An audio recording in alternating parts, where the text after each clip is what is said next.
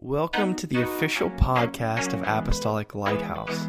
We'd like to thank you for listening today, and we pray this message blesses you and encourages you to see that God is working in your life. Enjoy the message. We're continuing on. It's great to have everybody tonight, and it's good to have James with us. God bless him. Amen. We're continuing on with our series, Love Like That. And that is how Jesus loved. And we want to love like he loved. And this lesson is entitled, Love Like That, Approachable. Jesus was approachable. Amen. Remember, last week we talked about being mindful. And this week we're going to talk about being approachable. That's so important. And we've got a couple verses that we're just going to read, portions of a couple verses just to kind of start off. Matthew chapter 11, verse 28. Matthew 11, 28, the first three words Jesus said, "Come unto me." He was approachable. Come on over. Come unto me. John 6:37, the one who comes to me, I will never send away. So Jesus was approachable. The Pharisees weren't always approachable. Some of the scribes weren't always approachable. The Sadducees weren't always approachable. The Levites, some of the priests, they weren't always approachable. They were too busy. You know, we know the parables of the Good Samaritan. They just walked on by. They weren't helpful. They weren't approachable. But Jesus was. To a fault even, as far as in the eyes of some of these other people that thought he shouldn't be rubbing shoulders with certain people. I want to give a few scriptures out for those that would like to read. On this side, who'd like to read? Just raise your hand, I'll give you a verse. Okay. Arlene, Acts 2:42, and Renee, let's see, 1 Peter 5:5. 1 Peter 5:5. Vanessa, Luke 15:1 and 2.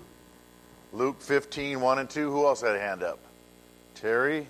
Matthew 5:44. Terry and Mary. Luke 6:35 through 38. And that should do it for the scriptures for now. I think for the whole thing, actually. So being approachable, very important.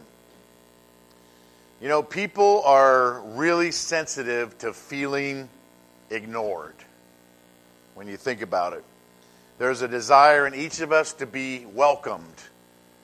Welcome to, can I be part of your? I remember when I was, trying to play a basketball game, get in a game or whatever when we were kids, and there'd be, 20 guys on the sidelines, and then we'd pick two captains. And each guy would be picking their favorite guys, and it was like, I want to belong. I want to be welcome. I want to be part of the group, because it's built into us to be part of the group, to be welcome. Amen.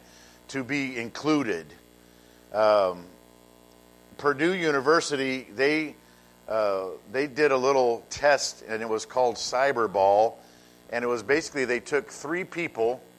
And they put them. They weren't even in the same room. They put three people on a online computer game, and it was simply like playing catch, basically. On this game, it was very simple. And without knowing it, one of the three people, he was like really in the dark, and he thought he was just being a part of this. Oh, I'm going to play catch with these guys on this little game. And two of the three were part of the experiment, and they basically. They all started tossing the ball back to each other, and everybody was playing nice. Everybody had their turn. And then the two that were, in cahoots with the whole experimenter, when they got the ball, they were just passing it back and forth to themselves. And then the one person was, just like, like the old Pong game or whatever back in the 70s. And they just, just watching. And he started feeling excluded. He started feeling left out, and the results were really surprising because could being left out of a simple game like that cause any emotional difference to happen in people? Yeah, maybe not everybody, but some people started feeling, left out. They started feeling bad about the situation. And, and they did this study. It only took a couple minutes and very simple, but they realized that the same two areas of our brain that become active when we're suffering physical pain, those same two areas become active when we're excluded even from a simple online game of sharing the ball. Those same two things happen. Things start happening. We start getting, wow, that's not nice. I don't feel included here. And then that's just a simple game. Now you can imagine how about suffering greatly in real world rejection with actual people? Then it really gets amplified. Amen. So psychologists, they refer to our need to be included as an affiliation drive. We need to be affiliated with people. We need to rub shoulders with people. We need to feel like we're included, like we're accepted. Amen. Other people just call it fellowship. That's a familiar word. That's a kind of a Bible word. Or connecting. Read Acts 2:42. And when the early church, when the church was born, and the day of Pentecost, chapter 2, after Peter preached and the whole thing, the Bible said they continued steadfastly in several things, and one of them was fellowship, because it was that important. Fellowship was right up there with prayer, breaking bread, and the apostles' doctrine as the key, foundational, things that people, relied on in the early church to get it off the ground. Fellowship was right up there with apostolic doctrine and with prayer. And that's how important it is to feel like we're part. Amen. So no matter what you call it, everyone agrees that we all were born with a really strong yearning of an inner need to be included. And this condition affects, you say, well, that's maybe with people with low self-esteem, or, people that have inferiority complexes. Oh, no, it's not just with those people. It's with everybody to some degree or another. Amen. No one is too big, strong, talented, or tough not to feel left out at some point. Amen. We want to belong. It reminds me of, back in the early days of mankind in Genesis, Adam and Eve had Cain and Abel, and remember, Cain and Abel had to give an offering to the Lord. Cain's offering was rejected. Abel's was accepted. Cain got very upset, and his anger turned to jealousy, and he took his brother's life. And then God said, "Hey, where's your brother?" And he goes, "Hey, it's not my day to watch him." Basically, in modern day English. So I'm not my brother's keeper. And he said, his blood is crying from the ground. And then God's punishment to Cain, it wasn't, a death sentence. It wasn't whatever, In fact, Cain probably wished it was, because he said, a fugitive and a vagabond, you're going to be on the earth from now on. You gotta leave the group, and you got to go over there, somewhere and kind of start over, and just because of what you did. And, he said, my punishment is greater than I can bear. I can't belong anymore. So what's the purpose of living, he was saying.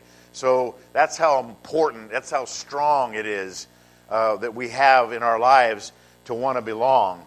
Amen. And, people will actually go to great lengths to not be left out. There was another experiment that was done with 8 participants. And this time, like the last one, 7 of the participants were really, in on the gig. And one of them was just like, yeah, this is nice, just didn't know what was happening. They're all in this little room, sitting around a table, and the experimenter, and this one person is thinking, all these other 7 people are, just like me, we're just in here seeing what's happening. So this experimenter, he puts 2 cards down on the table. One has 1 line, with nothing else on it, and the other one has 3 lines with A, B, or C. And basically, he told, he would go, one at a time. Hey, which line on the A, B, and C card looks exactly like, as far as the length, the line on the other card? And, they'd go around and they'd all say B. And oh, yeah, you're all right, or whatever. And then they would get to where the 7, got together, and they knew at some point they were going to pick a different letter and all agree, and this one person was going to pick the right answer. And did you know that people will, after a while, say, well, yeah, maybe I'm wrong. Okay, yeah, it is C or something. And they will actually pick the wrong one because they want to belong. Amen. And that's interesting. What would you do? Go along with the majority opinion or trust your own eyes? This was a classic experiment that was first done in 1951. It's been duplicated countless times since then.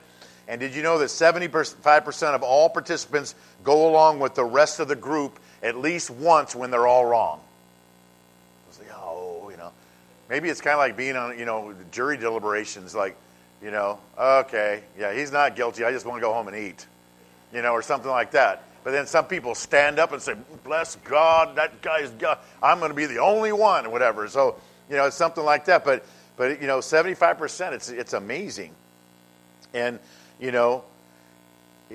knowing that it doesn't make sense with your mind, and that doesn't look right, but they still agree with their peers just to be included. That's the power of this, thing that's built into us.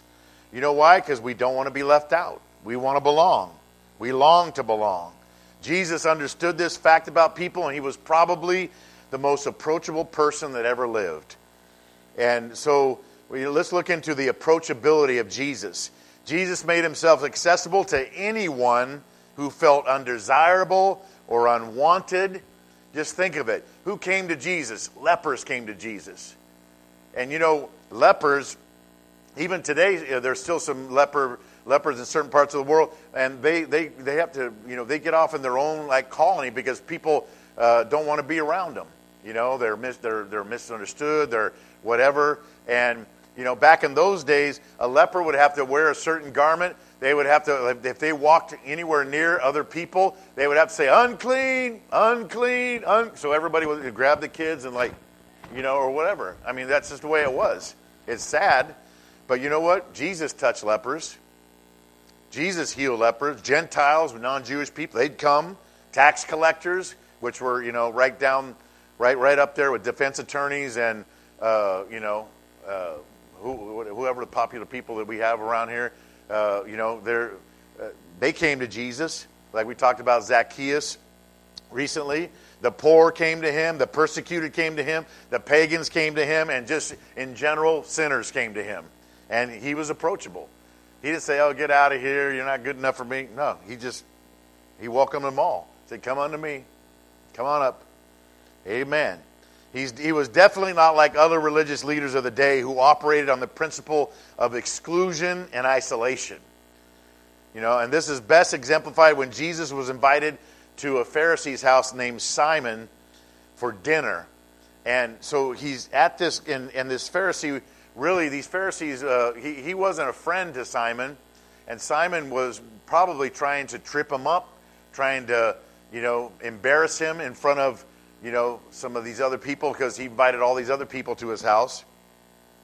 And Simon did not provide Jesus with the customary means to what they did back then when you had a guest in your house, because everybody was walking around in sandals, to have somehow a means to wash your feet and come in the house. Another custom of the day was to greet your guests with a kiss on the cheek and even anoint their head with oil. This was all just custom back then, and none of that was given to Jesus when he came into Simon's house. So sometime after dinner, they're just sitting there or whatever, and here comes a woman up to Jesus, and she was a woman of ill repute. She was a harlot. She actually had, 7 demons recently cast out of her by Jesus, and how she got in the house of this prominent religious leader, who knows? But somehow she got in there, and she did to Jesus what this Simon guy should have done. And Jesus didn't, and everyone said, hey, do you know who she is? You know who's touching you? And she just came in weeping. She came in humble. And he didn't wash Jesus' feet. She washed his feet with her tears and dried it with her hair. And she took an alabaster box of precious ointment and anointed his head, and all of that was kind of supposed to be done. And so, her name, you've heard her name, Mary Magdalene. And she was a person that was grateful for what Jesus had done for her. And, so Jesus then went on to tell, and then people started thinking in their mind, if this man, was a prophet or was, perceptive, he would know what kind of woman is touching him right now. He would say, get lost, lady. Don't you know I'm in front of all these important people? And he knew. And so he said, Simon, I got to tell you something. He goes, okay. He said, I came in your house. You didn't give me anything to wash my feet. No, you didn't greet me with a kiss. You didn't anoint my head with oil. But this woman has cried, has wiped my feet with her hair. She's anointed my head. She did what you were supposed to do. And she who was forgiven much, she loved much. Amen. He was approachable. Amen.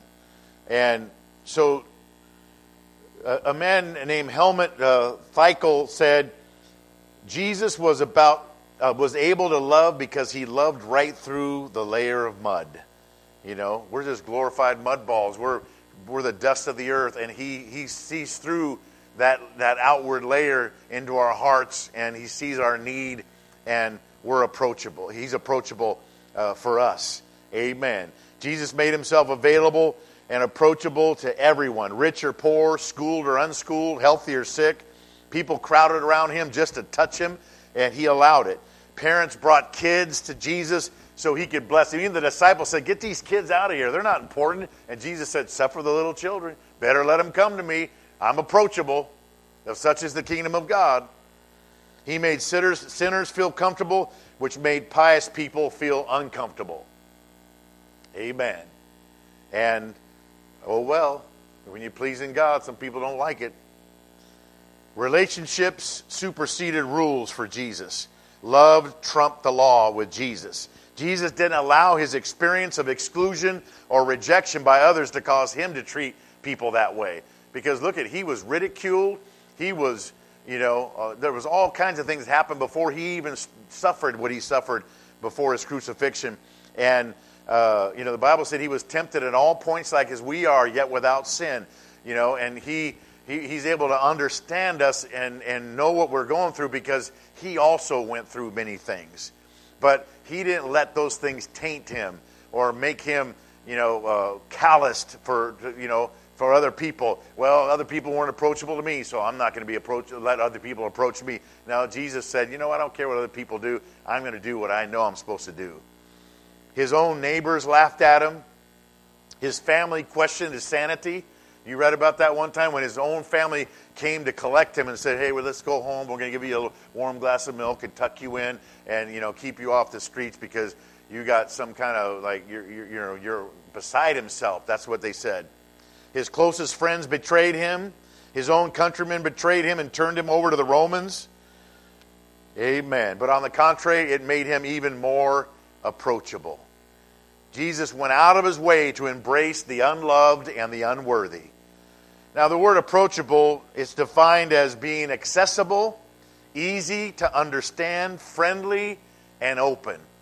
Remember, the Bible said, he that hath friends must show himself friendly. So if you want to have friends, if you want people to approach you, you got to be approachable. Amen. Now, some people, before they even talk, that they're not approachable. I'd rather go get in a cage with a lion and a few snakes and something else, a big old bear with a sore tooth, before I'm going to go talk to that person. Right? I mean, seriously. There's a lady I've worked with for years, and, you don't even really approach her until after 12 noon. When she comes in the morning, it's like, hey, morning, it's like, whoa. But she gets all fired up when you're ready to go home. she's wanting to have meetings till 5 o'clock, 6 o'clock at night. It's like, oh no, I'm out now. But she's not approachable a lot of times. She's gotten a little softer in her old age, but but she still can be a little crusty. But Jesus still loves her. Amen. Praise God. He's seeing through that crust and sees that heart. Amen. So the best way to define approachable is with really a simple smile. That's how you can know that, hey, can I come a little closer? Okay, no, never mind. Like, hey, how you doing? Smile's universal. Everybody knows what it is. It's really something that defines the simple definition of approachable. It lets others know that it's okay to approach. Your head will not be bitten off. Come on in. It disarms people. It lowers their defenses when you smile, and it doesn't cost you anything.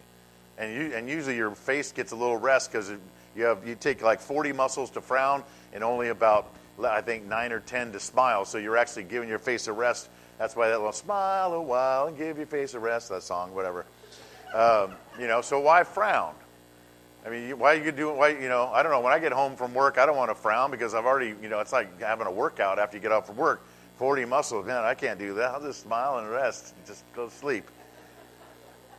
Amen. So what keeps us from being approachable? Well, one thing is being a snob. I know no one here's like that, but we know some snobs out there. Somewhere on this earth, there's snobs, and what's a snob? It's somebody that views certain people as inferior to yourself. Snobs, sometimes they kind of look up and down at the same time. I don't know how they do that. But they shouldn't live anywhere where it rains a lot because they might drown because their nose is up so much. But the single biggest barrier to being approachable is pride. Pride can really shut down approachability. Pride's all about being exclusive and not inclusive. And the cure to unhealthy pride, because there is a healthy pride, but there's unhealthy pride. And the cure to unhealthy pride is none other than the opposite of pride, which is humility. Amen. A humble person is an approachable person. You can come to them. Amen. John R.W. Scott said, pride is our greatest enemy and humility our greatest friend. God meets us in places where we are humble. Read 1 Peter 5:5. So be clothed with humility. God resists the proud. He pushes up against it. God doesn't like to approach the proud, but he'll give grace. He'll come to the humble. That's important. Now there is a healthy pride, like when you're proud of some work you've done, or when we're proud of our kids. Those are okay kinds of pride. But there's unhealthy pride, which is like a bloated ego or an arrogant attitude, or even one of the worst kinds of pride is spiritual pride. Like a holier-than-thou attitude where because no Christian or a believer in God should have any kind of spiritual pride, because by the grace of God, we are who we are. Amen. And we never should be too far from the cross. We never should be too far from, and we should always be able to look back from the pit where he digged us out of and say, you know what, but for God, I'd still be there. Amen. And so I don't want to have that unhealthy pride, because God resists it. And if that means God resists it, that means God's not going to want to be near it. And I need God to be near me. Amen. I got to keep the pipeline open, in the communication. John Flavel said, they that know God will be humble. They that know themselves cannot be proud. If we really know who we are, we can't be proud, because we know that God is the one that's really given us everything we have. Read Luke 15, verse 1 and 2. So here we go. Here Jesus being approachable. The tax collectors and the sinners came to him to hear him, and then he even sat down and ate with them. And I guess the Pharisees, they only eat with, what they consider nice people or whatever. So they're off over there just eating with themselves, I guess. And they were complaining, this man welcomes sinners and eats with them. Oh, my goodness. But, they didn't like Jesus' open door policy of approachability. But that's what the people loved about him, because they couldn't go to them. Those guys were all pompous and thought they were all that. Amen. So how approachable are you?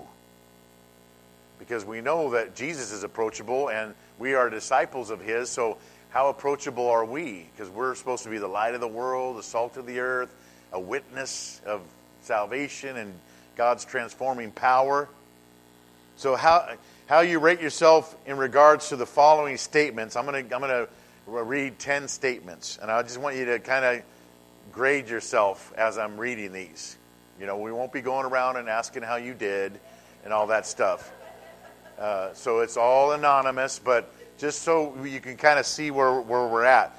Because basically, based on the statement, you're in your mind, you're saying, that's never me, or that's rarely me, or that's sometimes me, or that's often me, or that's very often me. Okay? So the first statement is, I am known to be more inclusive than exclusive. So anywhere from never to very often. Second one is, I welcome people with differing ideas or political viewpoints. You voted that way? Right? I know that doesn't happen in today's climate. I'll move on. The third one, I lean into humility far more than I lean into pride. The fourth one, I absolutely detest the idea of looking down on others or being snobbish. Number 5, I want to include anyone who looks to be left out or feels rejected. The next one, I'm known by my friends as someone who reaches out to undesirable people. The next one, I intentionally do not size people up by their clothes or their appearance. The next one, I intentionally work at being less self-centered and not feeling superior to others. The ninth one, I'm the first to make sure someone in a social setting feels accepted and included. You see somebody over in the corner at some gathering or birthday party, you go sit to them, bring them a little punch, and, hey, how you doing? What's your name? And the last one, I work diligently to love my enemies, the people, which are the people that make my life difficult. Never, all the way to very often. So just tally up, let's see, 10, okay? So, how many nevers? How many very oftens? How many in between? Do the average. And that's just between you and God. Okay, let's move on. But at least it gets us thinking. I think we always know we have things to work on in our lives, right? Because God's always wanting us to be better people.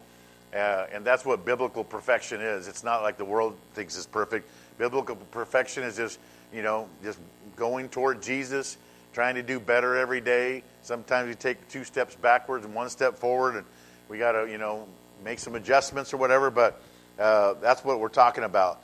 So what Jesus taught us about being approachable is very important. The parable of the prodigal son, the word prodigal means wasteful. So the prodigal son was wasteful. And he did something that really was frowned upon back in those days, probably these days too, so because usually you don't get your inheritance until your father passes away. But he went to his father when he was alive and said, hey, I want my cut of the inheritance right now. And surprisingly, the father gave it to him. Maybe as a test, who knows. But that was frowned upon back in those days. Amen.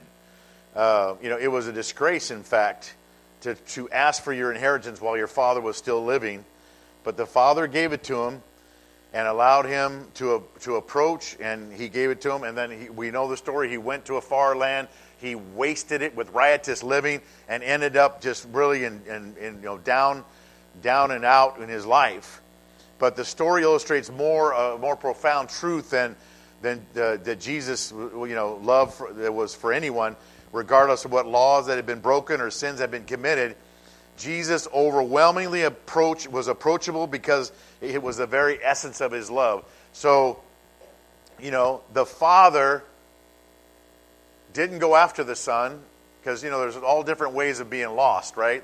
Because that same chapter 15 talks about a lost sheep, a lost coin, and a prodigal son. All different ways of people being lost. And the sheep you go after because he knows he's lost, but he can't get back. So the shepherd went after the sheep. The coin you go after because the coin's in the house, and it doesn't even know it's in there. It doesn't even know it's lost. And it's kind of like, I need someone to find me because I'm, between that cushion and the couch. And so the lady, lit a light and got the broom and moved the furniture, and she found the coin.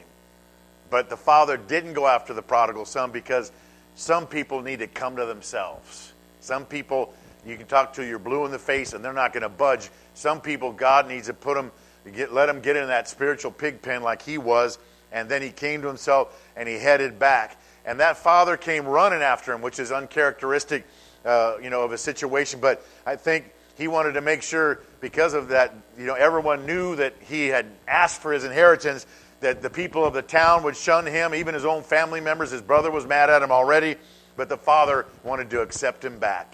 The father was approachable even after what the son did to him. That just shows you the love of God right there. Amen. So regardless of the laws that some people break or the sins that are committed, if you'll come to him and you'll give him your life, he can work it out. Where sin abounds, the Bible said, grace does much more abound. Amen. So Jesus did not come to condemn and reject, but to love and forgive and accept. So how can we be more approachable? If you want to love like Jesus loved, you got to be approachable. That's the bottom line. So the first thing you do cannot be to size a person up, determine if they're deserving, see if they meet your rigorous standards, and then, okay, you may approach the throne. No, that's not how you do it. The first thing we should do for all people is to show them love. Amen. All people, show them love. That might not be your best friend. You might not, allow them to freely open your refrigerator door and stick their head in there and rummage around in there. That's reserved for only really good friends usually. You might not allow that, but, we got to love people.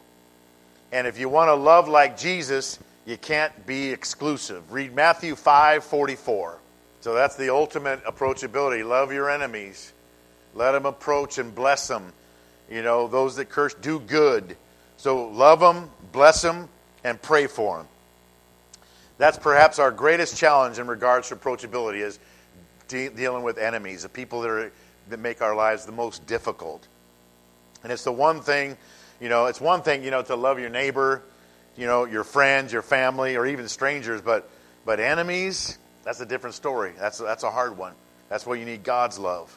But we got to bless, we got to do good, and we got to pray. Lots of prayers. C.S. Lewis said, prayer doesn't change God. It moves God on our behalf, but it doesn't change him, but it sure changes me. And a lot of times I'm praying for somebody else, but, I get changed in prayer. Amen. A lot of times, there's many in the Bible that have come up from a prayer meeting different, Jacob wrestled with the angel. It wasn't necessarily a prayer meeting, but it was a type of a struggle with God, and he came up a different man. And, several things. Daniel came of a 21-day fast and prayer and came out with a revelation of the people getting out of Babylon.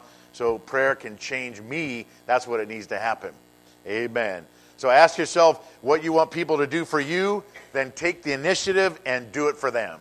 That's the golden rule. That's the second commandment. Love thy neighbor as thyself. Read our last passage, Luke 6:35 through 38. Amen. So love your enemies. Do good. Be merciful. Don't judge. Don't condemn. Forgive and give. That's an approachable person's attitude. Wilson Kanata said, "Those who judge will never understand, and those who understand will never judge."